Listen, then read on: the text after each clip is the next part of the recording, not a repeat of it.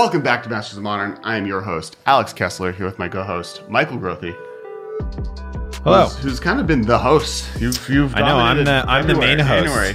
I'm here. I'm Michael Grothy here with my co-host, Alex Kessler. Yeah, you could have been. You can do the announcing now. I can No, just lay fine. back, not have to do it with the music.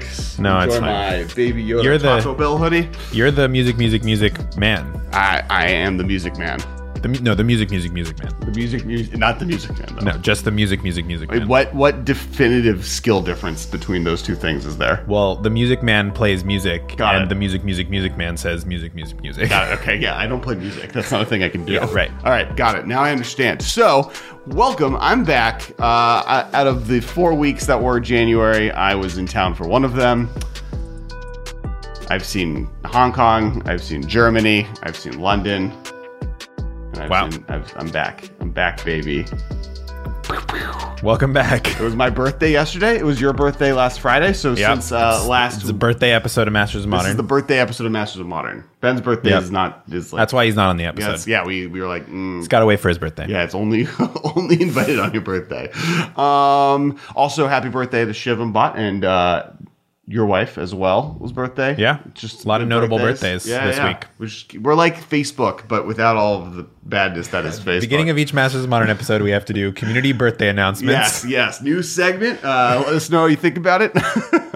I am like vaguely jet lagged. I am a year older, and I am now wearing a Taco Bell Baby Yoda hoodie. Sounds Sweater. like life is good. Yeah, there will be some quick announcements. Make sure to follow us on Twitter at Kess Wiley. I'm at Dudard, Dudardd. And you can find both of us and or Ben as the podcast at the MMCast. Ben is also on Twitter and doing way more magic stuff there at Ben Bateman Media. Also, if you are watching right now on YouTube, please like. Those are the important things. Then also comment with what you think was the coolest deck list you saw at the PTs this last weekend, and all of that good stuff, as well as keep tuned. So Ben's going to start doing, he's bringing back 10 Minutes of Magic. So that was a series he did on the Anchor app back in the day. It was like an audio only 10 Minutes of Magic thing. He's trying to bring it back. They to the aren't podcast always channel. 10 minutes. They're just however long it takes him to finish his thought. But Maximum the name 10 of the minutes. show is 10 Minutes of Magic. Yes. That's actually his co-host on that show. Guy named 10 Minutes. Not, no. Okay. I'm tired. D-. We're going to deal. I'm going to drink some of this coffee. Last but not least, make sure to check out the Patreon. There's a lot of cool content there. We released the raw version of the episode. Some of the rambling that may or may not have happened during this intro that Marshall cut out is there in its entirety. And you also get access to the Discord. On our Discord, there's a private section only for Patreon members. There's also other tiers. If you donate $30, we'll send you a random free thing. This month is a t-shirt with my face on it. Nice. Every year there's a new shirt that my office gets for me. I generally pay for it, but that is my face on a shirt, drinking a thing, wearing a shirt with my face on it, drinking a thing, wearing a This is shirt the third with my year. face on it. So This is he's wearing, it's a shirt with his face, but his face is wearing a shirt of him. Yeah, I'm drinking wearing a tea. shirt. So that's for members. There also, I think we're trying to figure out if we can make that into a merch item as well. So there could be merch that you can pay for just straight up at some point soon. Get hyped. So those are the things. Those are all the announcements. Cool. So today is actually technically, this is no longer the Masters of Modern podcast as of right now. It's the Masters of Pioneer podcast. Wow. We're pioneering into new formats. Specifically one. There were 2 PTs this last weekend. One was in Brussels. And These are players tours. Players tours. So with the new organized play system, they do 3 players tours that are regional. They're larger than previous pro tours. And the winners from these will go to a players tour finals, which it's not exactly clear what's more like an old pro tour. Is it the players tour finals, since that's like the highest tournament and there's 3 a year instead of 4, or the Players Tour. But anyway, these are big professional level events, bigger than a Grand Prix because you had to be invited, or not bigger, more prestigious than a Grand Prix because it was invite only, not a big open tournament like a Grand Prix. And the format of this event was more similar to what old Pro Tours and old MCs were, right? Where there was a limited portion and a constructed portion. Yes. It was, the structure of the tournament was similar to the Pro Tour, but it was easier to qualify for. But there were 3 of them. Yes. Yeah. I to me, this feels more like just the next step on a Pro Tour, and then they've added a now ultra mega tournament. Yes. They basically, the Pro Tours were too small, so this is their way to expand them, but still have a smaller tournament that feels like an older Pro Tour. It's just... Well, this is like the Megazord, right? And then the Megazord combines with the Dragon Zord. This was like the Saber-Tooth Tiger, and like Brussels the Saber-Tooth Tiger, and like Nagoya's the Mammoth. Right. And then there's like the... Mastodon. I don't know, dog. T-Rex. T-Rex is the... Yeah. Is that's going to be Phoenix? Yeah. Is the T-Rex? Yeah, okay. yeah. And then they're all going to combine into one... Megazord, which is the main Pro Tour. But they were all... The 2 that happened already, Brussels and Nagoya, were both Pioneer. So that's why we want to talk about Pioneer, because there's a lot of hot Pioneer stuff. And I actually just realized that I didn't have it up on my computer, but there was also a Star City Games team tournament that was 1 player Standard, 1 player Pioneer, 1 player Modern. So there is even more Pioneer hotness, although... The results from that tournament are a little bit odd because you win or lose as a team, right? So you could lose 9 of your rounds as Pioneer, but it doesn't matter because your other teammates carried you or whatever, right? So it's a little bit hard to get a meta read based on that. We'll talk about some of the cool decks from that as well as soon as I pull them up, but the PTs are like the main big... And what's really interesting about this weekend is this is kind of the first real... premier stage Pioneer tournaments, right? And Wizards went through that whole period where all of fall and the beginning half of winter was meant to be kind of the trial period for the format, and now with these Players Tours, where you've walked into a real world of Pioneer being a paper tournament organizational force. Right. I mean, there have been Star City Games tournaments for Pioneer already that have been bigger, like opens and stuff, but this is the first like professional level event, like Grand Prix top 8 or Pro Tour or whatever, where it's like, the best of the best. Right. And so it's very interesting to see the results. Going into the event, Blue Black Inverter was the deck everyone kind of knew was a thing. So for those who don't know, there's a card called Inverter of Truth, who I'll talk about famously what I did with it in a second. But basically it's 2 black for an Eldrazi. It's flying and devoid, so it technically is colorless. It is a 6/6. When it enters the battlefield, exile all cards from your library face down, then shuffle all cards from your graveyard into your library. And it then combos with the bevy of different cards that they've printed that let you win if you have 0 cards in your deck. Most recently, and the thing that really put it over the top was Thassa's Oracle. Right. And obviously there's Jace Wielder of Mysteries. And right. Those are the 2 that are legal in Pioneer. Lab Maniac is not legal in Pioneer, but I think even if he would not be played in this deck. Yeah, he's not as good as the other 2 options because Jace is a value engine that's good without the winning side. You can just slam Jace on turn 4, start fueling your delve, draw some cards. Like, it's just not an embarrassing card to just cast. It's not amazing, but it's not embarrassing. And the amount of cards that I can list that are played in main decks as 6/ofs, if possible, that kill Lab Maniac is very long, and the amount of things that do the same for Jace is much shorter. It's just like Murderous Rider, Hero's Downfall, basically, are the only ways to get rid of a Jace in response to winning the game. Whereas Lab Maniac, if you're like, okay, play Lab Maniac, opt, or whatever, and then they kill your Lab Maniac, you lose the game. Yeah. We discussed this on our hot take, which you can all see on YouTube. Yeah, there's a hot take going over kind of why Thassa's Oracle is better than Lab Maniac. And I think Jace also is better than Lab Maniac, unfortunately. The only tricky part with it is that it is triple blue, so you have to be pretty heavy blue to want to play Jace. Whereas in Modern, if you want more than 4 Thassa's Oracles, you might be inclined to play Lab Maniac because you might not be able to hit triple blue. The funny story with Inverter of Truth, the Eldrazi, is that I spent an entire 15-hour flight from Hong Kong to here brewing with it. I had like this really dope deck idea that like was like, yes, I'm going to play this, and so many things from my graveyard are going to come into play. And then I landed, because this was before it was on my phone, so I was using like some other 4 mana 6/6 demon to like be the pretend card. It was like when it got spoiled. Yeah, but it wasn't on like deck building apps yet. Correct. So I didn't actually have artwork of the card, so I was just like going off of memory before my flight took off. And you didn't have internet on the flight, I assume. Correct. No internet. This is over Hong Kong, so you're just in the middle of the Pacific Ocean. Yeah. And I land and read that it doesn't put your deck into your graveyard, it exiles it. Right, yeah. So like I was like, how is this card not being talked about? You can put like 4 Vengevines into your deck on turn 4 and then like cast, of course, you're all about Vengevines. A Memnite and like go off with it. Like how quick can I win with this card? And then sadly it doesn't do that. But it's back. Finally, we have the tools to make it work, and then it's now the best thing in Pioneer. So notably, like 5 or 6 of the decks 6 in Nagoya, were Dimir Inverter. Brussels was actually a lot more diverse. It had only 2 Dimir Inverter out of the top 8, which seems like a pretty reasonable. Now there in Nagoya in the top 8 there were 2 flavors of the inverter deck. The first one is the classic one that people kind of knew coming in, which was much more of a control classic, just blue black Dimir shell that then just wins with the combo. Yeah, you like use disruption like Thoughtseize and Thought Erasure to like rip up their hand so that they can't stop you from doing your thing. You're playing Dig Through Time to like kind of make your graveyard a little bit lighter, easier to win with Thassa's Oracle, not to mention find your combo. I mean, Dig Through Time really ties this deck together, I think, because it allows you to kind of get rid of cards from your graveyard so you can win more quickly with Inverter after you play it, and it allows you to dig for your combo as like a 1-2 punch.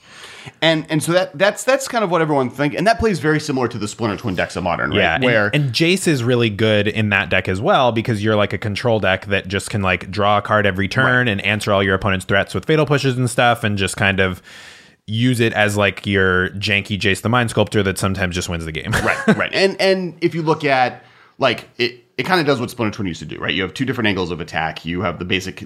Instead, Splinter Twin was much more of like a tempo build. Yeah. That like, I can't react to stuff because if I mess up, they'll just win when they untap. And this has a similar mode. It's a little bit more control-y than necessarily tempo, but you're still like on the back foot at every moment of the game, because at any moment it could just be like, I win. And I've seen people playing this deck just like kill their opponent with combat damage from Inverter of Truth because it's a 6/6 flying. Right. Once you've like torn up their hand and killed their creatures and you play Inverter and you like have a 6-card library or whatever, you just attack them 4 times. You just attack them 4 times. Or 3 times if they've played a Shockland or something, right? Like sometimes you can just kill them because you've drained their resources so much, and it's you have a 6/6. Yeah.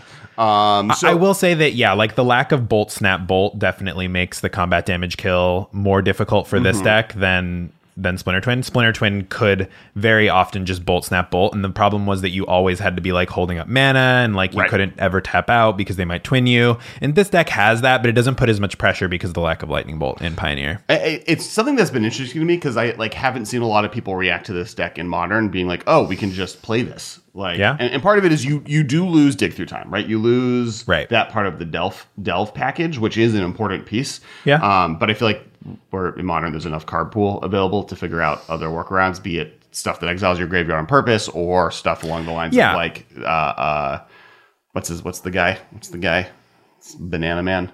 Tasigur. You play Tasigur. Yeah, and there were some of the Dimir Inverter decks that did well at these Pro Tours or Players Tours were playing like 1 Tasigur. Yeah, sure. It's not incredibly common, but it's also just a control piece that can beat them up, gives you kind of a secondary win con. Its ability is relevant when you're this kind of like, sit back and have a bunch of mana untapped type control deck. But I think people are probably going to try this in Modern, and being like a Modern focused podcast that talks about Pioneer, we always talk about kind of what can Modern learn from Pioneer, and perhaps this is a deck that could get ported over into Modern. It's going to need some updates, but I think like every card that's been banned out of Pioneer we've talked about, and there was going to be a whole conversation at some point in this episode on like, does this deck need to have cards banned out from it? But I do want to talk about the other flavor of it first. But I think that like this maybe gives the Splinter Twin players the combo they were looking for, and there's ways to, like, you can splash red, right? Like, you can bring in red if you want to bring in the Snap Bolt Snap plan that deck had. Like, you don't lose a lot by having that with this kind of game plan. I don't know. There's a lot of really cool things that this deck does, and it just is very powerful. Now, the other flavor out of Nagoya was there's a mono blue devotion version of the deck that is playing Gadwick, not Gaddick. There's too many cards that are too similarly named. Gadwick Teague the Wizened. Yeah, he doesn't let people play instants and sorceries over 4 mana or X spells. Weirdly enough, except himself.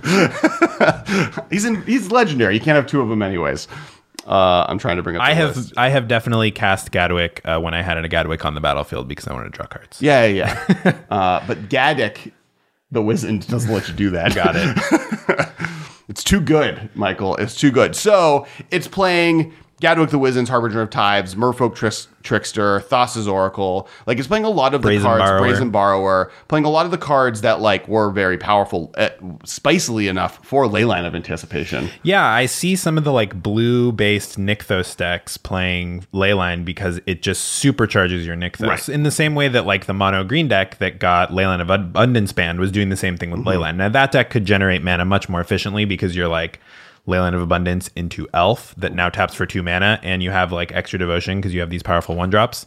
But this deck, like, uses Leyline of Anticipation in some of the same way, and it gives you, like, a huge edge over, like, you know, reactive decks where you can play on the end of their turn, and you can like tap out for a Gadwick on the end of your turn, because tapping out for a Gadwick at sorcery speed is going to open you up to, like, maybe getting comboed out, or maybe getting, you know, your opponent is able to resolve a key spell that, like, you can't come back from, like a Nissa Who Shakes the World or something. But with Gadwick on your opponent's end step, that's pretty nice. A instant speed X spell draw card that then, like, provides some amount of stabilization either in a blocker or life gain has been proven to be, or tap their tapping attackers, things is, like, been proven to be very good. So giving Gadwick instant speed capabilities makes it terrifying.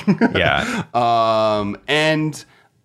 And I've seen, you know, with the Leyline game plan, there's even mono white, like, I've seen new Heliod based devotion lists playing the white Leyline, or Sanctity? Main deck Sanctity? That's cool. Because, like, that's a card that, like, in general is super relevant, and especially in a format where, like, the 2 best interactive spells in the entire format are, like, unmistakably Fatal Push and Thoughtseize. Right. So you're going to see a lot of Thoughtseizes no matter what you're doing, and it prevents you from getting Thoughtseize. Yeah, it like shuts that down, and yeah, it was terrifying, actually, when I ran into it randomly on Moto. But so this deck, and kind of one of the cool things that this deck can do is then make so much mana with Nykthos that Gadwick, instead of Inverter of Truths, can act as its own, like, secondary win condition. Yeah, Sam Black actually wrote about this deck on Star City, a deck without Inverter, but it was playing Thassa's Oracle because it adds 2 devotion, it smooths out your draws, and this it was a deck using Nykthos where, like, sometimes you could randomly win with Thassa's Oracle. You'd be playing, like, a typical mono blue devotion plan where you're, like, hitting them with creatures and Brazen Borrowers and playing the tempo game, but because Nykthos can generate so much mana with Gadwick, you can just draw your deck by, like, you know, Gadwick for 6. Next time I tap Nykthos, it taps for 10 now, so I'm Gadwicking for 10, and then you're like, oops, Thassa's Oracle, I win. Right. Well, because it allows you to, I'm correct that Thassa Oracle, it just matters that of the devotion number, your devotion number has to be higher than your deck, and then you win. Equal to or greater than, Equal to or greater than. So eventually your just devotion is also at say 10, plus you Gadwick for 10 a few times. You're now at such a high level that you're just like... Right. Whoops. And it smooths out your draws because it always scries. So if you just play it into 5, not scries, but if you just play it into 5, I know it's the hidden mode of Thassa's Oracle, is you can play it when it doesn't win the game. Yeah. If you just have, like, 5 devotion or whatever on turn 4 and you just play it, it adds 2 devotion, and then it just digs 5 cards deep and looks for your Nykthos, or looks for your Gadwick, or looks for whatever piece you're missing to do your thing. Looks for your Inverter of Truth, even if you're playing that in your deck. So I think Inverter is, like, a really cool card in this deck, but it also kind of highlights, like, one of the things you can do with 2-card combos is if you can make one of the cards just a playable card in your deck, you can just slot the combo in. Yeah. Well, that's what Splinter Twin ended up doing, right? Right. That's what classically these decks, when you see a 2-card combo that, like, both pieces are bad, that's a 2-card combo that is likely not to be good enough. But as long as one of them is fine or to good. Like basically, where is Pestermite going to shine? Right. In like a tempo deck. So let's build a tempo deck that just has Splinter Twin in it. Right. Where is Thassa's Oracle going to shine outside of an inverter deck in either like a Merfolk deck, which there's not a lot of support for in Pioneer, or in a Devotion deck because it's blue and it counts your Devotion. It says Devotion right on the card. Yep. Yeah. So because it shines in that deck, you can just throw the other combo piece in and call it a day. Right. That's kind of what we're seeing with Heliod too, is like people are building decks where Heliod is good and then Ballista is just going to also be good. and or the reverse, right? Where like Ballista is a good card, right? It's the moment it was printed, it was powerful in every format that exists. And Heliod, there is a little bit of a do nothing, but you can make it work in different ways, and it makes it more powerful. And that's something I'd actually be very interested to see in the future is do Merfolk decks start looking at these 2 cards as something to pick up? Because both of them do work within the strategy. You do have the issue of like, in this deck, this was taking advantage of the fact that Gadwick plus Nykthos is kind of its own combo.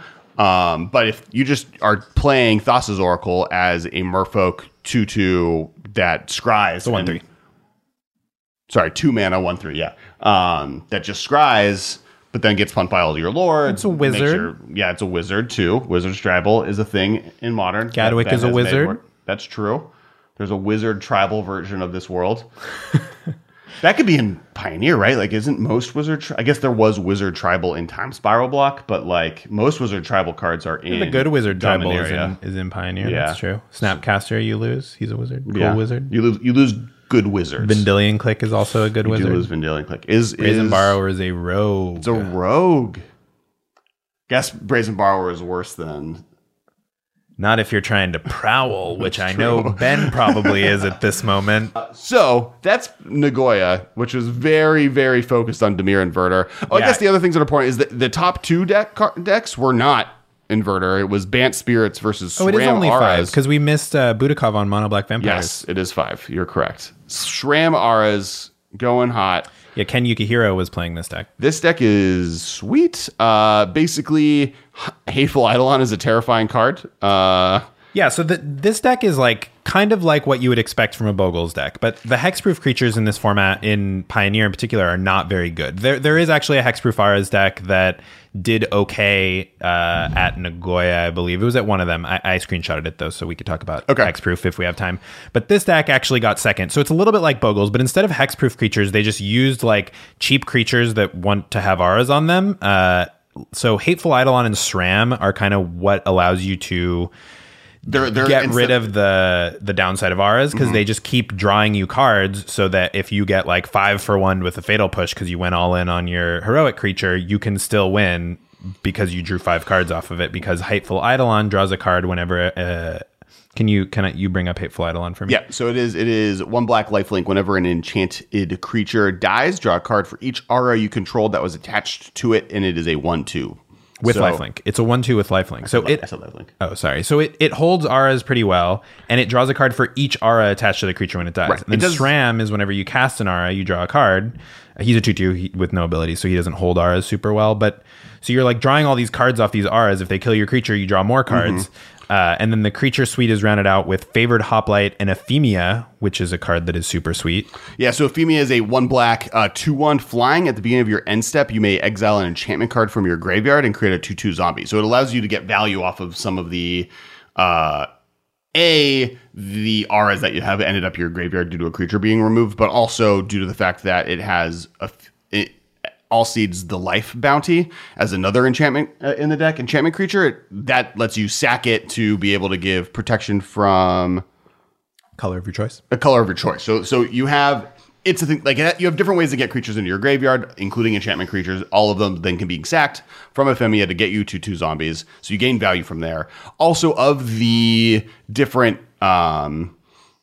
auras that it's playing, 2 of them basically have flashback, right? You have Griff's Boon, which is you can return Griff's Boon from your graveyard to the battlefield attached to a creature, as long as it is you can cast a sorcery. You can do it at sorcery speed for 4, right? For 4 mana, it gives a But it's creature also plus just a 1 mana flying. aura that's going to draw a card on the front side, Right. and then late in the game when you're flooding, you can get it back. And Sentinel Isles is the same thing, where you can you keep using it to trigger, and it gives +1/+1 in vigilance. So you have two rebuyable auras. Yeah, it has escape 1, exile 2 cards from your graveyard. Yeah. Limited, big limited card in this format, but also just a recurring aura. Yep. So that's what's interesting is this deck is playing cards like Ephemia and Sentinel's Eyes, and like Griff Spoon is starting to show up in Bogles actually now, but it's playing these cards because like Bogles, you never expect your auras to leave the battlefield. I mean, like maybe post board your opponent has engineered explosives or something, but like generally you're kind of expecting to just like go very tall on one creature and like it doesn't die because it has hexproof, and maybe like your Hyena Umbra dies because they Supreme Verdicted or whatever. Right. But like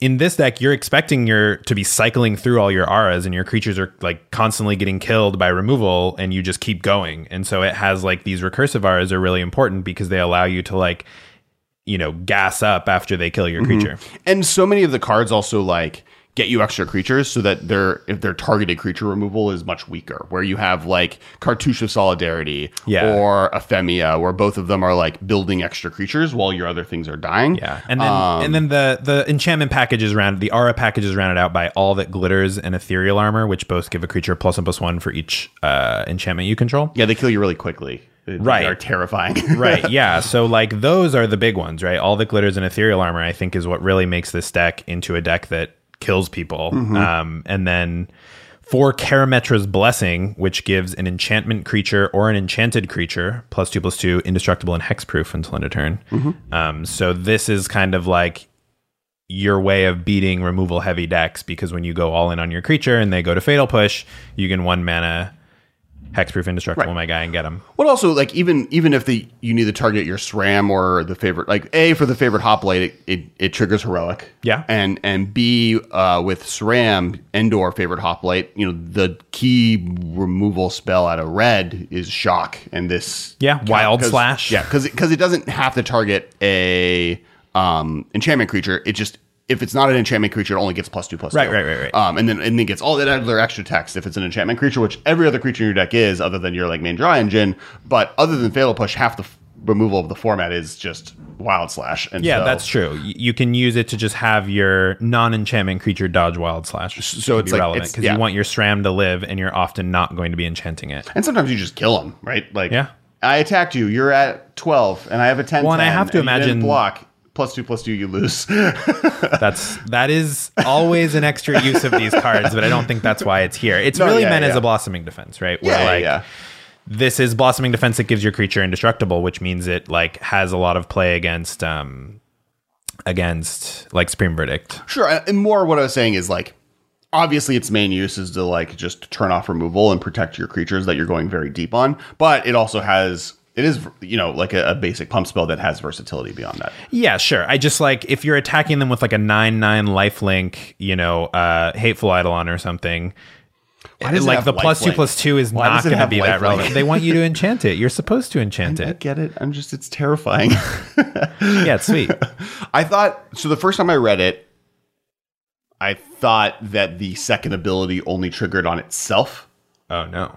But it's on anything. Yeah, well, it's cool because in limited, like the most common use for this card in any format, I think, is in limited, you play Mire's Grasp on their creature, which enchanted creature gets -3/-3. Their creature dies, you draw a card. I don't think that's the most common use of this card in any format. I think it is. Maybe not anymore. No, I mean, like I think like in every format, but other than limited. Well, I think that this card gets played more in limited than anywhere else, I guess is what I'm getting at. And in limited, what you're often doing with it is already being seen play. Like this was a card that was seeing play in Aura decks in Pioneer before this Pro Tour, as well as there's no other events to look up. There have been no Pioneer events. There's been Star City ones. Not since Theros came out. It came out like a week ago. You have 1 week of data. Well, you don't have any data. The burden proof's on you. I played against it multiple times while I was streaming Pioneer. I have videos. I have video evidence. All right, so deck is sweet. The other Bant Spirits, there wasn't anything really other than just like a bunch of good spirit cards, which is dope. But, yeah, I mean, the Bant Spirits deck just looks a lot like modern Bant Spirits. Yeah. like most of the spirits that you play in the deck are legal in modern, most of the spirits that are played in the modern deck are illegal in Pioneer. And you're just playing them here. You got all the hits. You got, Mausoleum Wanderer, Rattle Chains, Selfless Spirit, Spell Queller, Supreme Phantom are the main ones. And Collected Company. Like the only thing that it's doing a little bit differently is that just like all of its interaction is in the form of spirits. So you have stuff like no paths in this. Yeah, format. there's no paths. So that's like so basically in the ban thing. you don't really have a good removal spell. So you're playing Nebelgast Herald to kind of deal with opposing threats. Sure. The one thing that I will say is that path being gone just makes Collected Company that much stronger, right? Like there's by not having it, you have to play slightly worse answers. Obviously, if path was in this format, you would play it. Right. But I know that a lot of Spirits decks were moving away from Collected Company in general just because it was better to play with other spells. What's interesting that you see is there are a lot of Azorius Spirits that did well at these Pro Tours. They didn't top 8. The top 8 is just Bant, but and I believe both top 8s had at least one Bant Spirits in it because Brussels had 2. But there are Azorius Spirits decks that had, like 20 plus match points. Sure. If you look at like the Pioneer list that did well, because what's interesting about these multi-format events like Pro Tours and Players Tours is that a lot of times people will just not practice enough draft. And so they won't do well in draft, but then they like XO'd standard or whatever, like X1 standard. So if you go and look at those decks, there are quite a few Azorius Spirits there. They just didn't quite make it to top 8. Right. The top 8 of the events are always something that you have to take with a grain of salt for that reason, right? Like these are the best 8 Pioneer decks that also were piloted by players that performed admirably well in the limited portion. Right. Or at least well enough, right? Because if you XO constructed at a Pro Tour, you don't have to do that well at draft to top 8. Sure. But you can't go 0-3, right? Right. It's more that there are other lists out there that are very powerful in the format that aren't represented here because their pilots were not as good at limited. Theoretically, right. The last deck to talk about from PT Nagoya before we get on to Brussels is Mono Black Vampires. Yeah. This is a deck that basically... This was something that was being done in Standard, but Sorin Imperious Bloodlord can act as a sneak attack, but for really big vampires. Like a show and tell. Show and tell for vampires. And you're not getting to play Emrakul status ones, but you get to play on turn 3 5 drops that normally would be not available to you. Yeah, and it has like a lot of extra utility, right? Like you can just play it on an empty board and start plussing. You can play it when you have one vampire out and just like start gaining some life or whatever. Also, like once you show and tell in a big vampire, you can it just sticks around. Right. And the two best ones that it puts into play, one is Champion of Dusk, which is 3 black. Vampire Knight, when Champion of Dusk enters the battlefield, you draw X cards and you lose X life, where X is the number of vampires you control. So you draw a lot of cards. And then Kalidas, which modern staple, 2 black, legendary creature, vampire warrior, lifelink. If a non-token creature an opponent controls would die, instead exile that card and put it a 2/2 black zombie onto the battlefield token, and you may sacrifice another vampire or zombie to put 2++1 counters on Kalidas. What's really good about Kalidas is it eats graveyards. Like it kind of acts as this like weird sideboard hate card that just is really good, and then at the same time starts generating value for you. Yeah, so it also has lifelink, which is really relevant in this deck, and it's also the reason they're playing 4 Gifted Aetherborn, because between Champion of Dusk, which loses you a bunch of life, Dusk Legion Zealot, which loses you life, you're playing 3 Murderous Rider, which loses you life, you're playing 4 Thoughtseize, which loses you life, you're playing 4 Castle Lochthwain, which loses you life.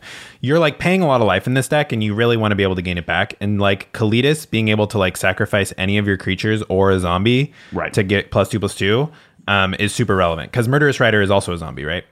Murderous Rider is a zombie, and not to mention like Mutavault's a zombie, so you have that as well. So you can sacrifice any creature in your deck because they're all either vampires or zombies or both in the case of Mutavault.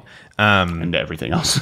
Yeah, and so it can like, you can just have like a 5/6 with lifelink, which is going to beat a lot of the aggressive decks like the mono black aggros of the world or the red decks, because they're going to have trouble wild slashing your Kalidas, and it can just run away with the game with lifelink.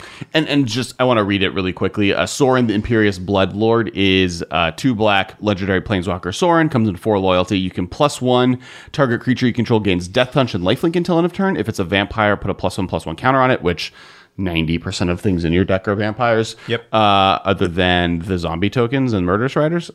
You may sacrifice a vampire. When you do, Sorin Imperious Bloodlord deals 3 damage to any target and you gain 3 life. That's another +1. You can then also -3, which it comes in 4 loyalty, so you can do this as soon as you play it on turn 3. You may put a vampire creature card from your hand onto the battlefield. So Sorin's from M20, right? Yep. So that's the newest. I'm not tired. Yeah. So it is he's within in the standard. realm of, he's in standard right now. There's just not any good vampires in standard. There was, and there was a vampire deck 6 months ago. Or 3 months using ago. the Ixalan vampires like Champion of Dusk and Dusk Legion Zealot. Well, I was 6 months ago. Yeah. That's crazy. This card has existed for 6 months. The year's gone fast. I'm 23 or 32. Wow. Wow, you're 23. That's pretty cool. Yeah, I'm 23. I'm really young. youngin', yeah. I know. Wow. Doing a lot for my age. Yeah. So very powerful and lives within the world of like, Wizards wanted to print really powerful 3-mana planeswalkers that interact with their loyalty differently. And this is another one where it like has weirdly specific tribal abilities, but it can do all of those abilities the moment it comes into play. It's also a classic 3-mana planeswalker with 4 loyalty. So as you know, 3 mana and high loyalty is a recipe for success. And it has multiple +1 abilities. So like it's looking pretty Oko-y to me. I don't know. Oko, is this black Oko? Black Oko vibes. It's like a little too specific. Yeah, it's significantly too specific, and it doesn't make all of your opponent's cards' text boxes blank. yes. It does make a really big Champion of Dusk or a nice Kalidas, but yes. But it does gain you life. It puts pressure on your opponent. It can kind of act as removal, and it can like allow you to be very mana efficient, which is good when you're playing Mutavault. I would say that like more so in the mono black aggro deck. But in a lot of these monocolor aggro decks in Pioneer, Mutavault, I would say, is like a huge key card because it gives you like the resilience to sweepers. It's just very efficient. It has relevant creature types so that like in this deck, it's a vampire, so it can draw you cards of Champion of Dusk, or your Sorin can give it a +1/+1 counter or whatever, right? You can sack it to Kalidas. Like Mutavault just does a lot, I think. Something that's really interesting about Pioneer in general is kind of the relationship between like the fixing isn't that great. Like we don't have the fetch land mana base, and Mutavault exists, and Nykthos exists. Like between those two cards, like, and not being able to just like play 3 mana or 3 colors if you want for free makes it so that like you are more and more just put down these pipelines of only playing 1 color. Yeah, especially in aggro decks. Right. Like the aggro decks in this format are really pushed towards monocolor. Like the SRAM Auras, I would say, is like a big exception, and and the Spirits decks. But even those are like a little bit mid-rangier. Like if you want to play just like straight up aggro, I feel like you're really pushed towards monocolor in Pioneer, because the big aggro decks that we're seeing are like mono black aggro, sometimes vampires, sometimes just straight mono black aggro, which we'll get to when we talk about the top 8 of Brussels. The next thing we'll talk about. Yeah. And then, or you're playing mono red, or you're playing like these new mono white Heliod decks. People are still trying to figure out exactly how aggro those are supposed to be. But, you know, there's a big push towards monocolor decks. And even these like mono blue devotion decks can be, you know, relatively aggro. And again, it's like they're monocolor. They get to play Nykthos. They get to play Mutavault if they want, although the Inverter deck isn't, because it's playing a bunch of blue-black lands. But right, and like if red becomes more popular, Master Waves becomes more of a thing to look at because it has the ability to just like take over games, and you have Original Thassa, which is just a big 5/5 that is unblockable if you want it to be.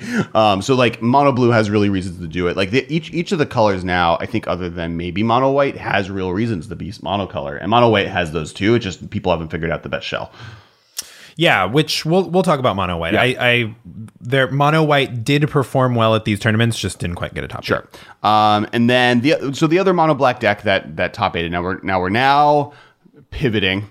Yeah, we've discussed all of Nagoya because it was 5 Dimir Inverter, Bant Spirits won, the Ephemia Auras deck got Orzhov Auras, I guess, got second, and then the Mono Black Vampires deck rounds out the top 8. Oh, yeah. And then moving over here, where there was one Dimir Inverter list in the top 8, very different look. There were multiple Bant Spirits lists in this top 8, which I think is an interesting feature of this format. But then Mono Black Aggro, red deck wins, and we'll talk about the winner in a second. Lotus Breach was also in the format, in the top 8. But Mono Black Aggro, just to segue correctly, this is much more of like a classic mono black aggro deck, playing just kind of really good, powerful removal spells, and Scrap Eat Scrounger, Bloodsoak Champion, Gutter Bones, just kind of playing a bunch of low to the ground things. Interesting that they're not playing Anything along the lines of Gary, like you're not gray merchanting anyone out. Yeah. This is not a devotion list. Well, really. I think of Gray Merchant as more of a mid-range card. Like it costs 5 mana. This deck is just like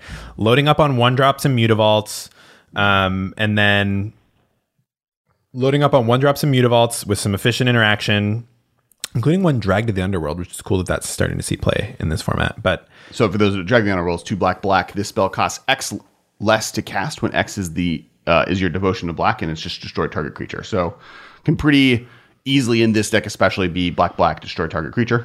Yeah, especially given that like your deck is 1-drops and cards that cost black, and Scrap Heap Scrounger, which Scrap Heap Scrounger. So one feature of this mono black aggro deck that is different from the Vampire deck. The Vampire deck is looking to like have resilience through drawing a ton of cards off of Champion of Dusk and Dust Legion Zealot and cards like that.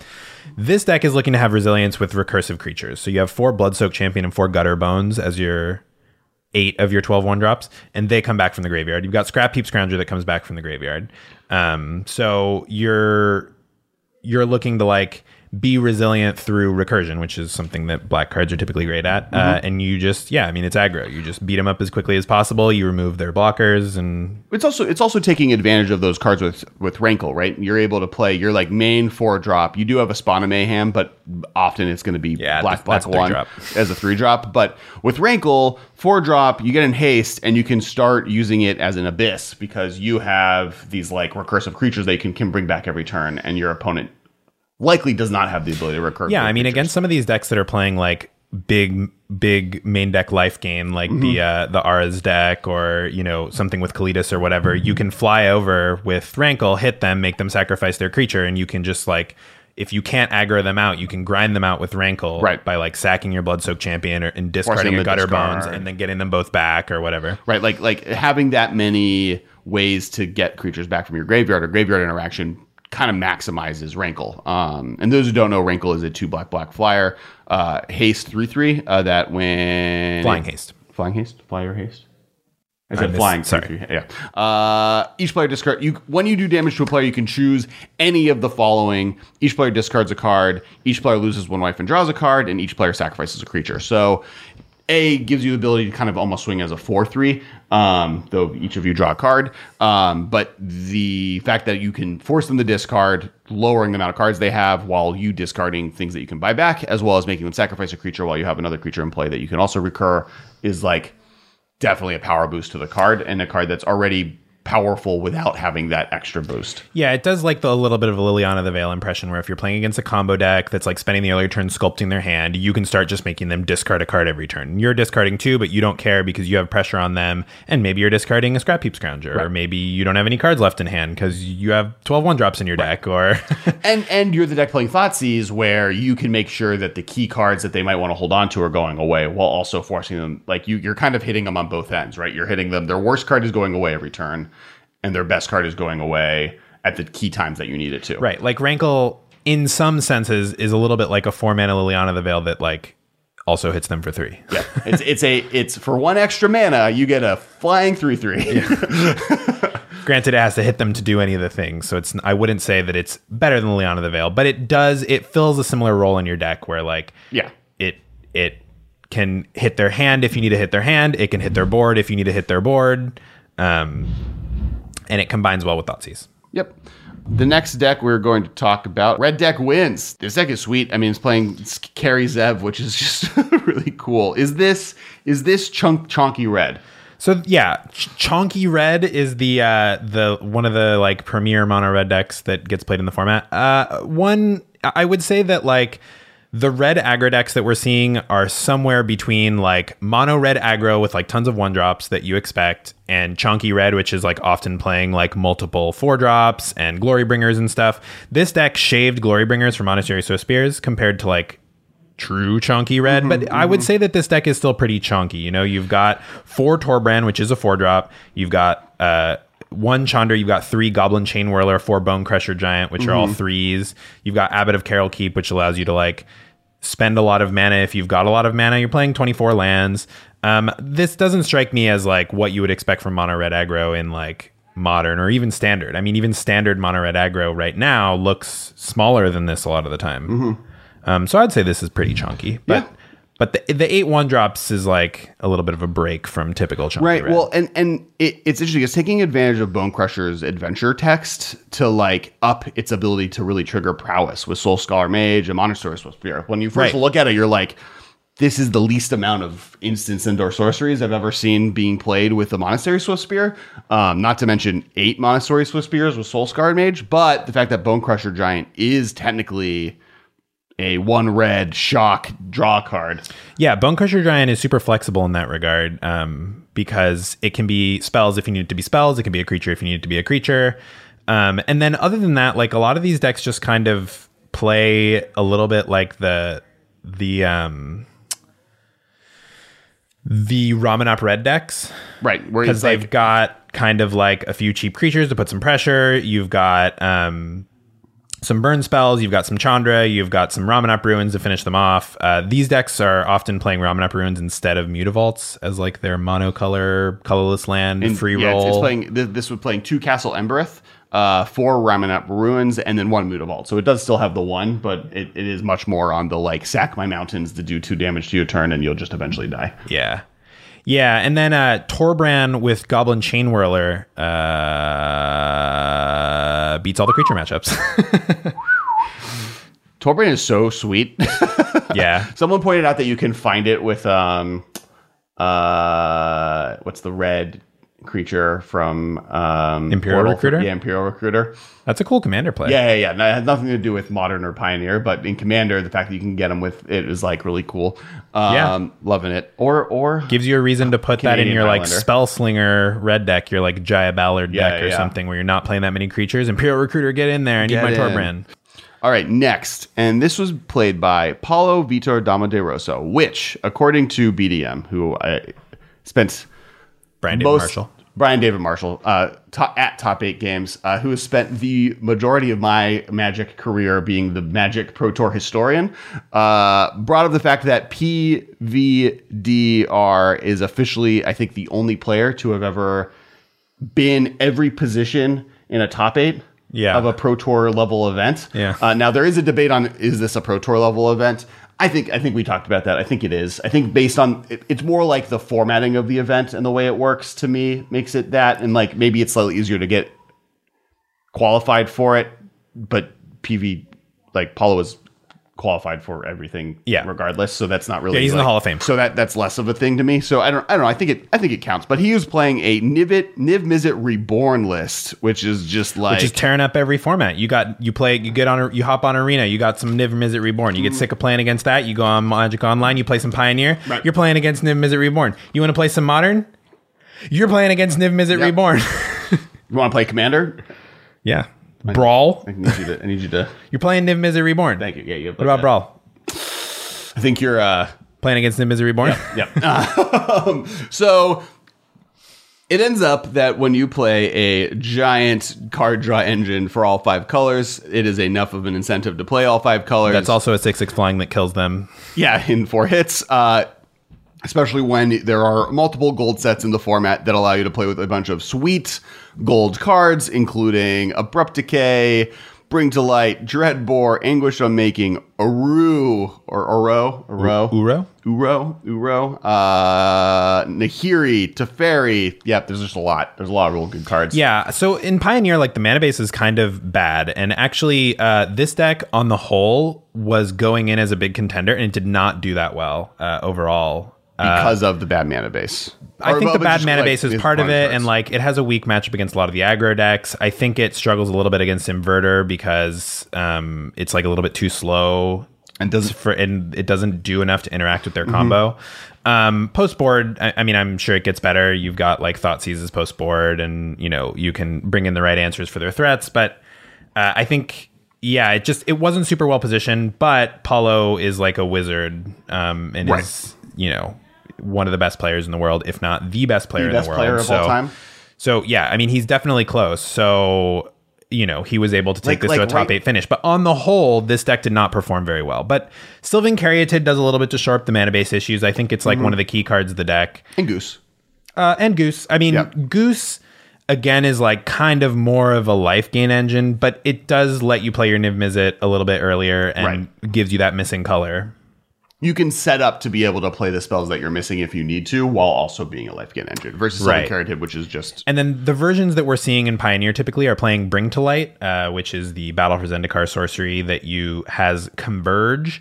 So it costs 3 blue green, and then for each color you spent on it, you may search your library for a creature, instant, and or sorcery card, or just not or sorcery card with converted mana cost less than or equal to the number of colors of mana spent. Bring to Light. Exile that card, then shuffle your library. You may cast that card without paying its mana cost, so you can use Bring to Light to cast Niv Mizzet. Yes. So the general idea with Bring to Light, and this is what you typically see in Bring to Light decks, is you have one card you want to get. Maybe it's Scapeshift, maybe it's Niv Mizzet, but whatever it is, that's the reason you're playing it. So basically you have 8 copies of Niv Mizzet in your deck. So if you have 1 mana of each color, you've got 8 copies of Niv Mizzet that you can get with that mana. If you don't need a Niv Mizzet, these decks are always playing a ton, or if you need something else that's more important, these Niv Mizzet decks, because Niv Mizzet digs so deep, and you want to like kind of maximize the number of cards you can draw, you're playing a ton of like wild one-ofs of various color combos that Niv Mizzet can pick up, and Bring to Light can pick them up too. So if you really need a Slaughter Games or this deck is playing Solar Blaze over Stream Verdict, which is interesting. They must have needed a Boros card. You can grab those with Bring to Light. You can grab a Slaughter Games to get Inverter of Truth. You can grab Solar Blaze to blow up all your mono black aggro opponent's creatures. You can grab Anguish of Making kill anything. To get rid of their like important permanent. So it gives you a lot of flexibility, especially in a deck like Niv Mizzet where you're playing all these one-ofs. And then once you post board, you have even more random one-ofs you can grab with it. Deafening Clarion, Enter the God Eternals, Night of Autumn. Yeah, I think the main deck Slaughter Games is actually a nod. It must be a nod to Inverter, and I think that might be why PV performed better than the other Niv pilots. I would have to see like what other Niv pilots were playing, but I feel like the main deck Slaughter Games probably gave him a big edge versus the Inverter decks that I think the Niv Mizzet decks are typically weak against. This also feels like it doesn't have the combo kill, but Birthing Pod is like it has a lot of similarities where there's a lot of one-ofs, a lot of different you need to know every single card in your deck to be able to win. And know what you're doing and be able to find the right card at the right time.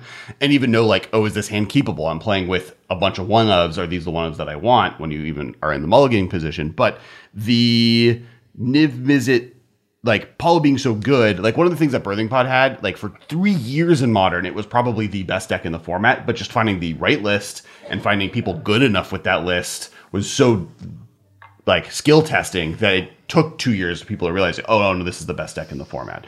There was one moment where something happened where basically the difference between people realizing it was the best thing and not was no cards were printed, just people found the right list. And this could be a deck like that, right? Where there's so many different options. Maybe you need 2 Slaughter Games in the main deck. Maybe you need XYZ and getting that list right while also having a pilot that the chances of Paulo making a mistake are much lower than another player. And there's so many options available. If you cast Bring to Light and you have the option of any card in your deck, but you don't picking the right one to make sure you win. Right. It's hard. And it's like you said, there's 2 layers, right? The first layer is what is in your deck. Do you have the right cards in your deck? And that's very difficult. Yes. And then after that, after you have the right cards in your deck, which one are you getting, right? Are you grabbing Niv right now, or is Slaughter Games more important?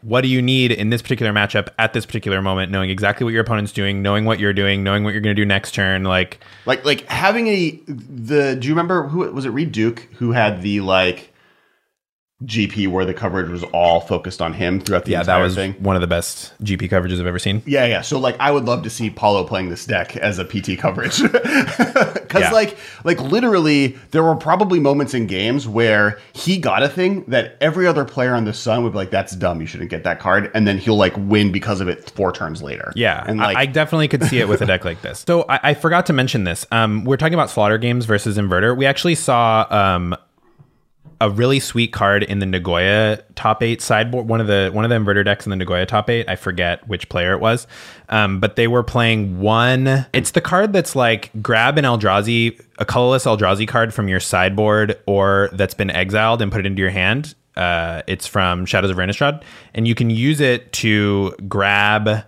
your Inverter if somebody Unmoored Egos you or Slaughter Games is you. which like Slaughter Games is uncounterable, so there's often nothing you can do about it. But if you've got Coax from the Blind Eternities, you may choose an Eldrazi card you own from outside the game or in exile, reveal that card, put it in your hand. So this is a way to get back your Inverter when it gets exiled, because you have Jace and Thassa's Oracle to win with Inverter. So that's not what somebody's going to name with Slaughter Games, right? Like they don't care about your Thassa's Oracle because you're just going to kill them with Jace. They care about your Inverter. That's the card that's going to win the game. So this Coax from the Blind Eternities gets an Eldrazi back from exile, which is a super rare effect, but Inverter's an Eldrazi. Yep. Genius. Love it.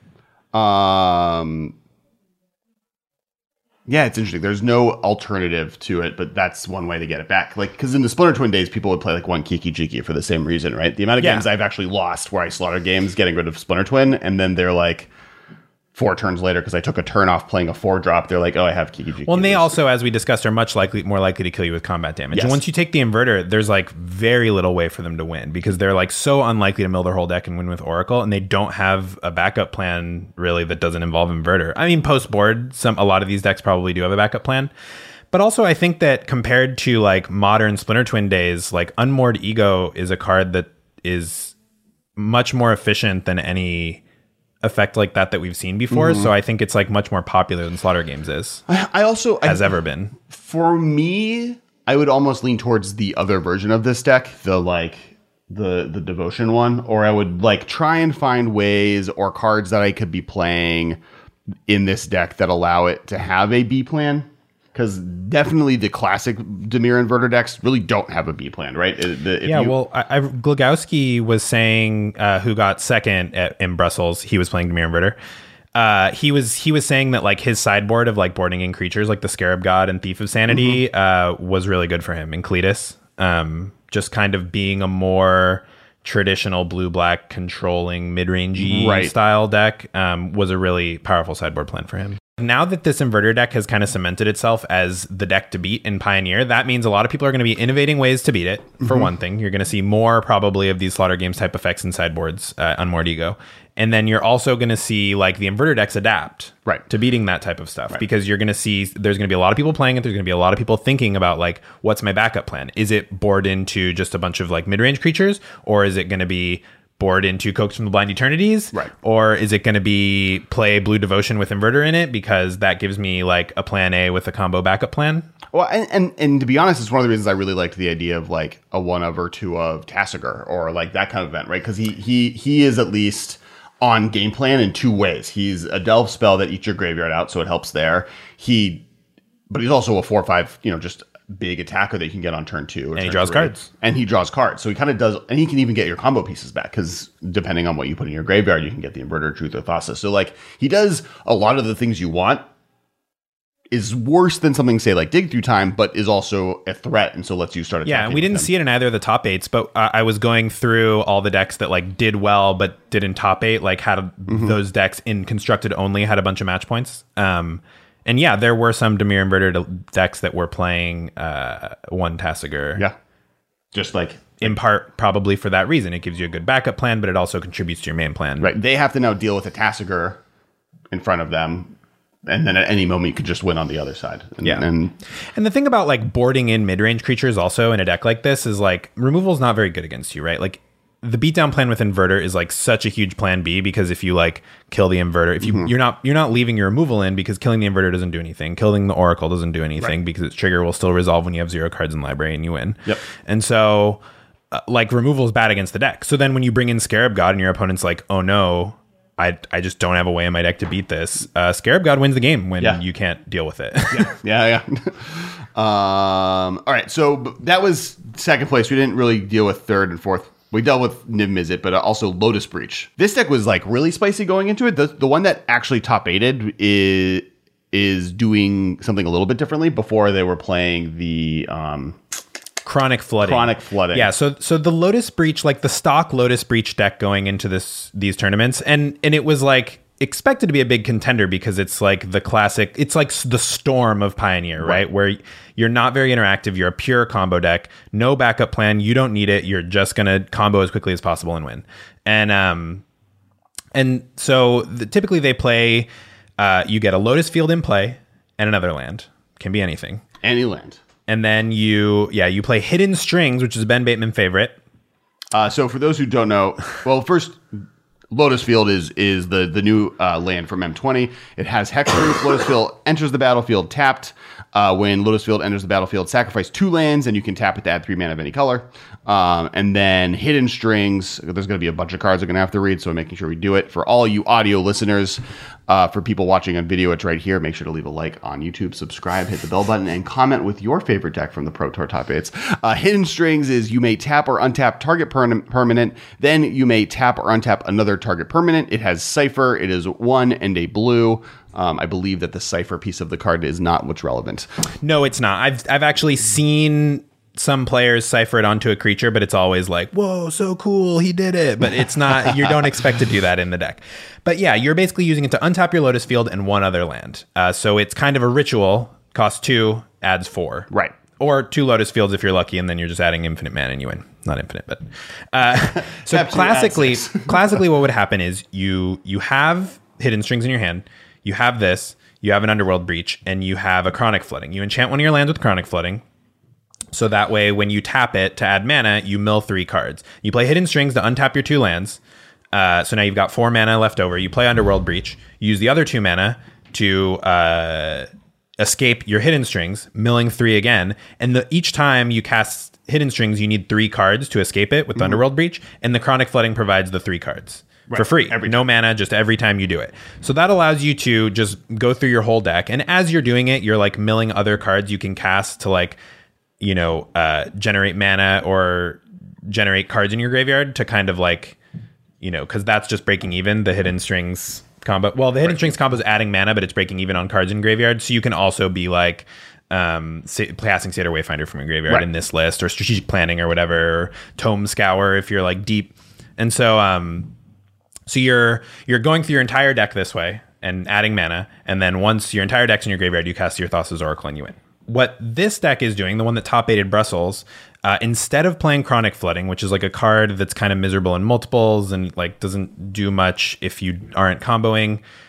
I mean, I guess it fuels your graveyard for Dig Through Time or Escape or whatever, but like... Sure.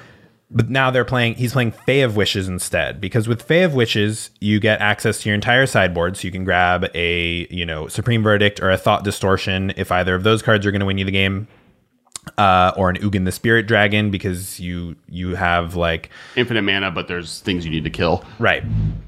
Or there's an Underworld Breach in the sideboard as well, so you can make sure to grab that.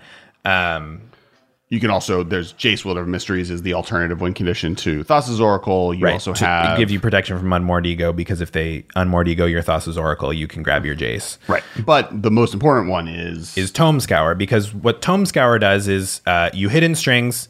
So instead of fueling your graveyard with Chronic Flooding, which does it for free, you're Tome Scouring yourself instead. So now you're netting a bunch of cards in your graveyard, allowing you to sometimes cast Hidden Strings twice. So Tome Scour...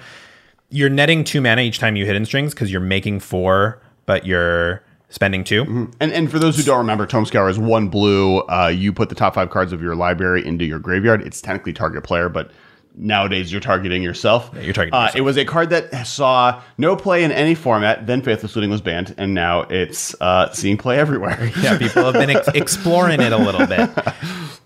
And I think Merfolk Secret Keeper helped with that, actually. I think people were like, well, Merfolk Secret Keeper actually looks... like an okay card. I'm going to start playing that. Wait, maybe Tome Scour is better. Right. But so Tome Scour, you use the 2 mana that you net off the combo to Tome Scour yourself twice. So now the limiting factor is the mana rather than the cards in your graveyard. But you can cast Hidden Strings twice every once in a while, because the Tome Scour is putting more cards in your graveyard than number of times you are doing the combo. Mm-hmm. So you're like Tome Scouring yourself, and it does the same thing basically as the Chronic Flooding. It just like costs more mana but puts more cards in your graveyard. So that was like a cool piece of innovation that this pilot had, is the Fae of Wishes, and I think it definitely earned them the top 8. Yeah, I think like giving them a card that is relevant all the time versus a card that's only relevant really when you're winning the game is like really important. I think that's like how you kind of innovate and get to a top 8 on one of these like large Pro Tour events. Oh wow, this deck's also playing 4 Thespian Stage to get like multiple Lotus Fields into play. I didn't notice that. That is not typical of these decks because they're playing a bunch of colors. In fact, this deck is playing 3 of them. It's playing Teamer. Some lists are playing even more decks than that. Well, it's playing more out of the sideboard. It's playing 1 Lost Legacy. It's playing Thought Distortion, but it has ways to make black mana.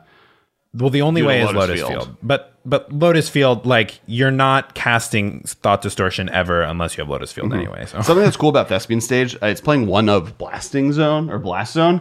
You can get rid of tokens with Thespian Stage. Oh, that's cute. Yeah. Yeah. That's something like I've run into in Commander where like I have this card, I have Thespian Stage just because it's a lands deck, and I'm like, oh, this doesn't get rid of this giant token army. Yeah, because Blast Zone usually enters with a counter, so it can never hit 0. But this can. That's cute. Also, being able to like untap with Hidden Strings, you can like put counters on Blast Zone to get to the right number, and then untap it with Hidden Strings and blow it. Another thing that I want to talk about this deck before we get into the winning deck is Underworld Breach's relationship with adventure cards.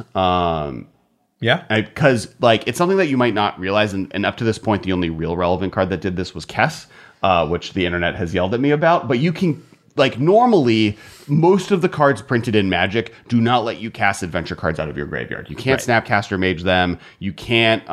You can't cast the adventure half. You can't cast the adventure half because it's not an instant or a sorcery in your graveyard. So when Snapcaster says target instant or sorcery in your graveyard gains flashback, you can't target it or choose target instant or sorcery, or all instants and sorceries gain flashback even doesn't work. Because it's not an instant or sorcery. It's not an instant or sorcery. It is a creature. But if a card lets you cast cards out of your graveyard, you can then cast the instant or sorcery side of that card. Kess doesn't care if it's an instant or sorcery until it's on the stack. Underworld. Kess just says you can cast an instant or sorcery. You cast it. Kess is like, wait, is that an instant or sorcery?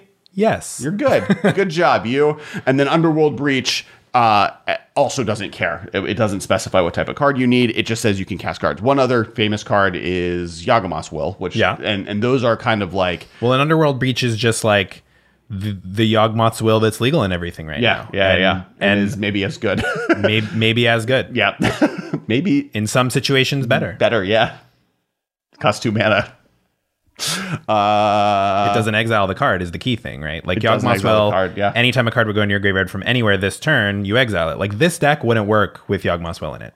I mean, if Yawgmoth's Will was legal in Pioneer, I'm sure people would find another way to do it. But in this deck, you're trying to mill your Thassa's Oracle and cast it out of your graveyard. That would never work with Yawgmoth's Will. That'd actually be really interesting. I'd be interested to see. And I have no way to do this, but like, what deck would you play with Yawgmoth's Will over Underworld Breach? In Pioneer. In other formats, Storm decks. They exist. But the keyword Storm does not currently exist in Pioneer. I guess like it would be the closest are Thousand Year Storm and or Aetherworks Marvel are the closest thing to Storm cards. And Aetherworks Marvel hasn't really made a splash at all since Pioneer's inception. Yeah. It was like a card that everybody was like, this has to get banned, right? No way they let this stay legal. It just did nothing. It did nothing. And I meant hasn't done anything. Aetherflux Reservoir. Oh, Aetherflux Reservoir, yeah. Like, well, Aetherworks Marvel is an interesting point. Yeah. Both of those cards have done nothing. Right. That was a card that like everybody, turn 4 Ulamog, like turn 4 Emrakul the Promised End. How is anybody going to beat that? This card's going to be busted. Right. And then, which is a good example of why you should not listen to people speculating until tournament results happen. And that's what's cool about what they did with the Pioneer ban list. I mean, it made it a little bit risky to buy into it because you're like, oh, well, is my deck going to get banned? Because they did the ban list as like a clean slate and then ban things as needed. But it's cool because we get Aetherworks Marvel, and there might be a point where Aetherworks Marvel is a player in the format, and that's only possible because they didn't ban it at the beginning, which they probably would have. Right. They probably would have banned a majority, if not all, of the cards that had been banned in previous standards, and Aetherworks Marvel is like a huge offender. People thought it was going to be a major player in Pioneer, probably ban-worthy. It never was. And I think that the format has a chance to see some of these cards go well. It's going to be interesting to see what the banning conversation is after this tournament, right? Because, well, there's always banning conversations nowadays, but like I don't think that they should look to ban Dimir Inverter cards yet. I don't think so. I think it should have at least one more tournament. Yeah, I think honestly, I think we exist in a world now with Pioneer that I think it should have time. I think we should take longer. And they're giving it time. Yeah, they're no longer doing every Monday as a potential Pioneer ban. It's synced up with the other formats, and they said they're looking to slow down. Yeah. So, and I think that's really good because I think the format, I think like there is ways to beat this deck, and you already see some of them. And but what if they have Cokes? How do you beat them? I mean, also like Mystical Dispute on their Thassa's Oracle is really strong. Right. Yeah. I mean, yeah, like counter spells are good against it. The problem is that like Hand Disruption is good against it, but doesn't actually stop them from comboing. And removal also doesn't stop them from comboing. So like unless you're playing blue, the deck's super hard to interact with. Right. Grave Hate doesn't really do much. Like it stops them from casting Dig Through Time, but like it doesn't stop them from just going Inverter, Oracle, I win. Last deck, because we're running a little bit out of time, is Sultai Delirium. This deck is sweet. Yeah, this deck's super sweet. This is like the mid-range deck of the format. Yeah, and we found Jund, and it's Sultai, which like has never existed in Modern, but now it exists in Pioneer. It existed in Modern, but only because Oko was printed. Yeah, what's interesting is like people were trying Sultai and Pioneer for a while, similar decks to this, and it never quite made it. You look at Jace Fringe Prodigy, you're like, this is one of the more powerful cards in the format. And black green like mid range is always a thing. It gives you like access to Fatal Push and Thoughtseize, which you want to flashback with Jace, and you get Abrupt Decay, and you get Assassin's Trophy, both cards that are, and you get Traverse the Ulvenwald. Although this deck's actually not playing Assassin's Trophy. Correct. I'm just more like yeah. But you get access to Abrupt Decay and Assassin's Trophy if you're interested. You get Traverse the Ulvenwald. Like it seems like a good shell, and it never really got there. And then Uro, Titan of Nature's Wrath, came along. He's a big boy. He is an extremely big boy, and the life gain is actually super relevant because I think one of the things about this deck is that you're paying a lot of life off your lands because the mana in Pioneer is like even more awkward than Modern, where it's like not as efficient, but you take almost as much damage. and we have another deck playing, 4 Thoughtseize, 1 Murderous Rider. So you do have these creatures that also lose your life. Interesting enough, like between Corsair, Curfix, and Uro, which they also combo together in a cute way, you have a decent life gain package that definitely can help you kind of get there. And Scavenging Ooze, to be totally honest. Yeah, so this deck is playing 4 Satyr Wayfinder and 2 Grizzly Salvage to stock the graveyard. Once your graveyard stocks, you've got 3 Traverse the Ulvenwald to find your 2 Corsair of Crufix, or your 1 Emrakul the Promise End, or your 1 Ishkana, or your 1 Murderous Rider, or your 1 Scavenging Ooze, 1 Tireless Tracker, 1 Walking Ballista. So that's like your Traverse package, right? And then obviously you can find an Uro with Traverse if you need it, or a Jace Vryn's Prodigy, which is also in there to stock the graveyard. But Uro is good also because of all the ways you're filling your graveyard. It ends up in your graveyard. It is, as of right now, one of the closest things this format has to Lingering Souls. Yeah. I mean, it's like Lingering Souls is like being the best thing to put in your graveyard and be able to cast as a advantage engine. Lingering Souls is better than Uro. I'm not saying it's. Yeah, I think I'm confident in saying Lingering Souls is better than Uro. I'm not. It's. Yeah, I'm comfortable. Uro wins the game way better, and it gains life, and it draws cards. But it costs 4 and 3 mana versus 3 and 2 Well, mana. it's like, if you don't build your deck around either, Lingering Souls is better. I think in a world where you build your deck around Uro, or you build your deck around Lingering Souls, I think the ceiling on Uro is higher. I think the floor on Uro is much lower. Sure. I think that's where we're at. That's where I'm at. And I also think like Escape is a much more limit. Like I think the ability to cast Uro out of your graveyard is harder than Lingering Souls. Of course it is. Like Lingering Souls power it has a higher, more restrictive mana cost, and it requires you to exile 5 cards. Lingering Souls costs 2, 1 colored mana. Yes. And that's why the floor is higher. Colors. Yeah. The floor is higher on Lingering Souls because it's just always going to be good. Right. In a deck that can cast it both halves, right? Like, and Uro, like you need to do a little bit of work, but I think it can spawn entire archetypes like this. I mean, right now we're seeing Uro like just getting slotted into decks for the most part, like slotted into blue-green decks that want to play extra lands and like maybe want a recursive threat. This is a deck that strikes me as like being built around Uro. Like this deck was built because Uro exists, and it takes maximum advantage of Uro. And it's freaking nasty. Because it has like multiple ways to get into your graveyard, then takes advantage of those multiple ways to get in your graveyard to power out Delirium using Emrakul or Traverse. It then, and what's the spider? Ishkana? Yeah. What does Ishkana do? Ishkana's dope. 4 green, 3/5, legendary creature spider, reach Delirium. When Ishkana Graph Widow enters the battlefield. If there are 4 or more card types among cards in your graveyard, put 3 1/1/2 green spider creature tokens with reach onto the battlefield. Target opponent loses 1 life for each spider they control for 4 and a black. It was a big, so in Innistrad Limited, one of the best strategies was spider spawning, which this is then a big reference to in many ways because it's like the legendary spider spawning. Well, and like, Mark Rosewater's blog where everybody is always like, Mark, when are we getting legendary? Insert my favorite creature type here. And he got a lot of requests for spider, like, oh, giant spider has been in since alpha. Like, spiders are so cool. Give me a legendary spider. And so here's the legendary spider. Yep. We're still missing, plenty of fan favorites like legendary crab or legendary jellyfish and whatever, but we'll get there. Where's the crab? We'll get there. Crab, Michael. Where's the legendary crab? This deck is also playing a little bit of a Planeswalker suite, which is pretty common in black-green based mid-range decks, which I would say that this is. Well, Liliana the Last Hope takes advantage of the graveyard being full, and then Nissa stalks it a little bit. And then Nissa, Who Shakes the World, is just really good when it's in play. Yeah, Nissa, Who Shakes the World is, I think, a card that is just going to become a staple of Modern and Pioneer, and obviously is dominating Standard as well. It's just generates a lot of mana, generates a lot of value, it protects itself, has a legit ultimate. It's just what you want out of a Planeswalker. It's so interesting that this is the best Nissa ever printed, and no one was talking about it for the first 6 months of it being legal. That's because it was in the set War of the Spark. And if you're not aware, that set made a lot of history. Okay, so of the Gatewatch, not the best Gideon, not the best Jace, but top 3 Jace, maybe? For sure, top 5. Role player Jace, I mean. What? It's definitely a role player Jace. Yeah. Like the decks where you're going to play Wielder of Mysteries, none of the other Jaces are going to do the job. Right. It is it has an ability. It's best to the fairy. The other Jaces are just really good. Best to fairy. Yeah. The other 2 Teferis are heavy hitters. Yeah. All Teferis are good. All 4 of them? Can't wait for M2021.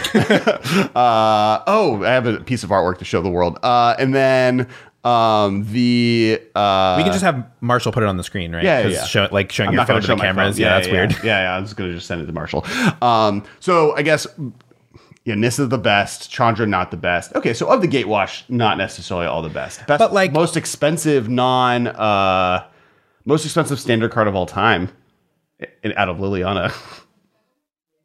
Yeah, not of all time. Yeah, of all time.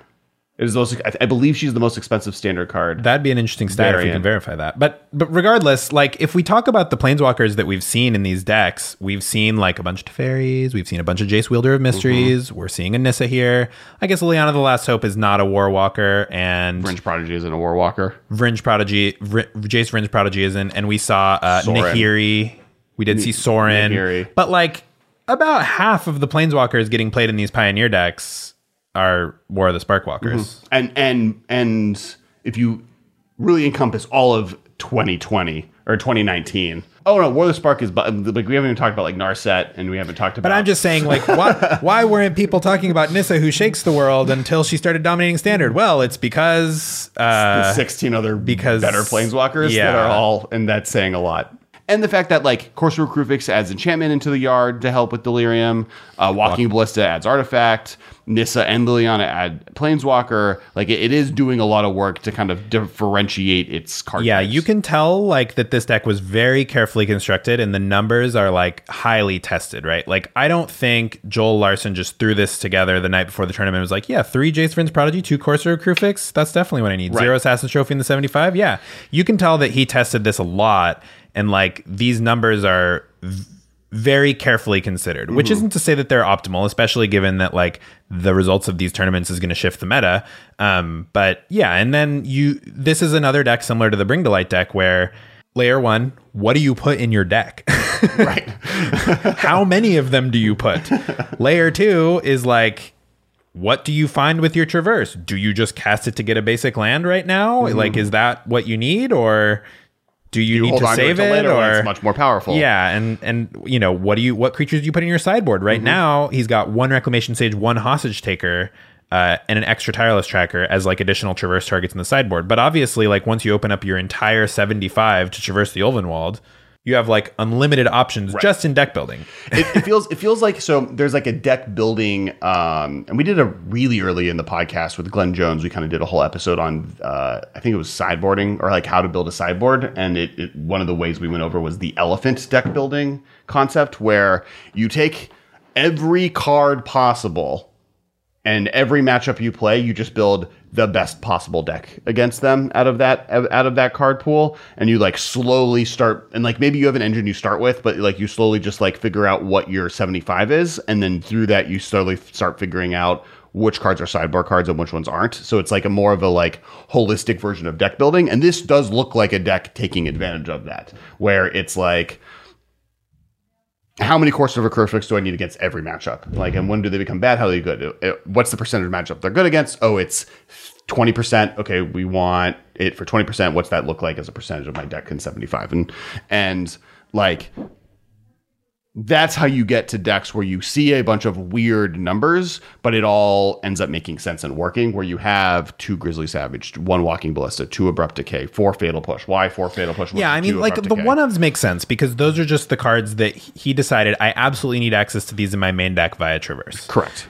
Or at least I need access in my 75, and I prefer it main versus sideboard, right? Like you have X number of slots for Traverse targets. These are the ones that I want one of. But it's like the 2s and 3s that strike me as like 3 Traverse. This is a deck built around a Traverse in some ways, right? Like I think that Uro is the most important card in the deck personally, but I think that Traverse is the second most important card in the deck, and having built around it, there's only 3. Like there's an argument that you could cut a Blooming Marsh for a Traverse, and Joel Larson is multiple Pro Tour winning Magic player that is much better than most, if not all. Not all, but like there's a reason he only went with 3 versus 4 and went with the higher land count. Like there's reasons you make those decisions. Right. And you know, there's also like 3 Fabled Passage, 1 Castle Garenbrig, where like you might think, oh, it's Delirium. I just want 4 Fabled Passages. I'm playing a 3-color deck.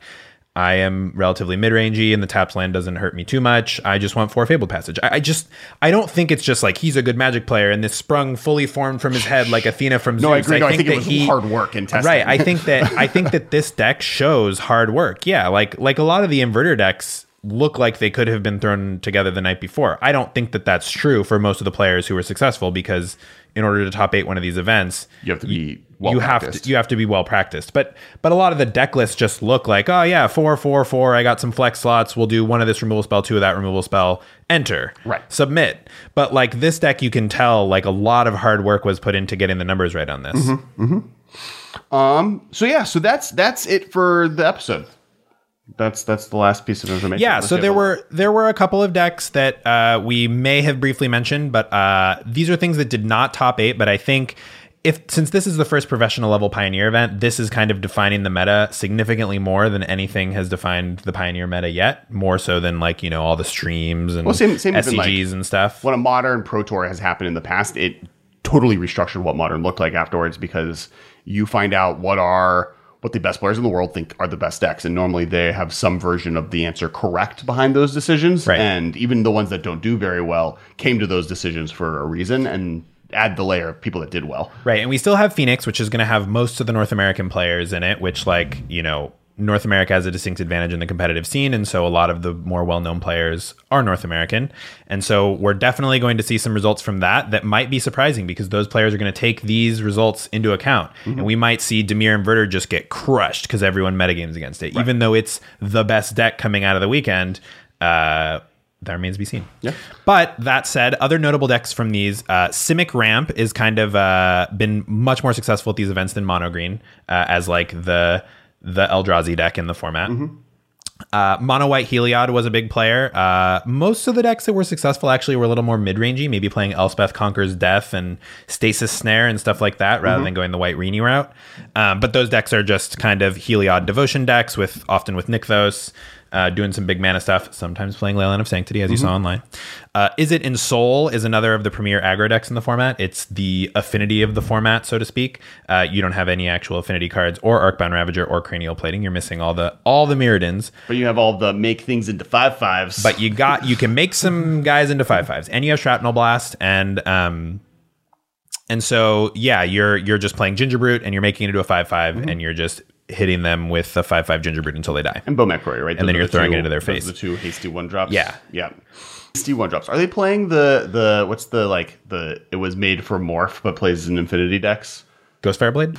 They're playing Hope of Girapur, Stonecoil Serpent, Bowmat Courier, Ginger Brute as their... Oh, they are playing 4 Ghost Fireblade. This deck that I screenshotted is playing 4 Ghost Fireblade, 2 Shadow Spear. Cool. And they're also playing Hazard of the Firmament. Also, Skilled Animator as another extra copies of Ensoul. Okay. That's one of the premier aggro decks in the format, I would say. Although I think that this Ephemia deck is doing a lot of similar things. We might start to see it as an alternative. Sure. Although you get burned in this deck like Shrapnel Blast. Like double Shrapnel Blast sometimes is just Jeej. Sure.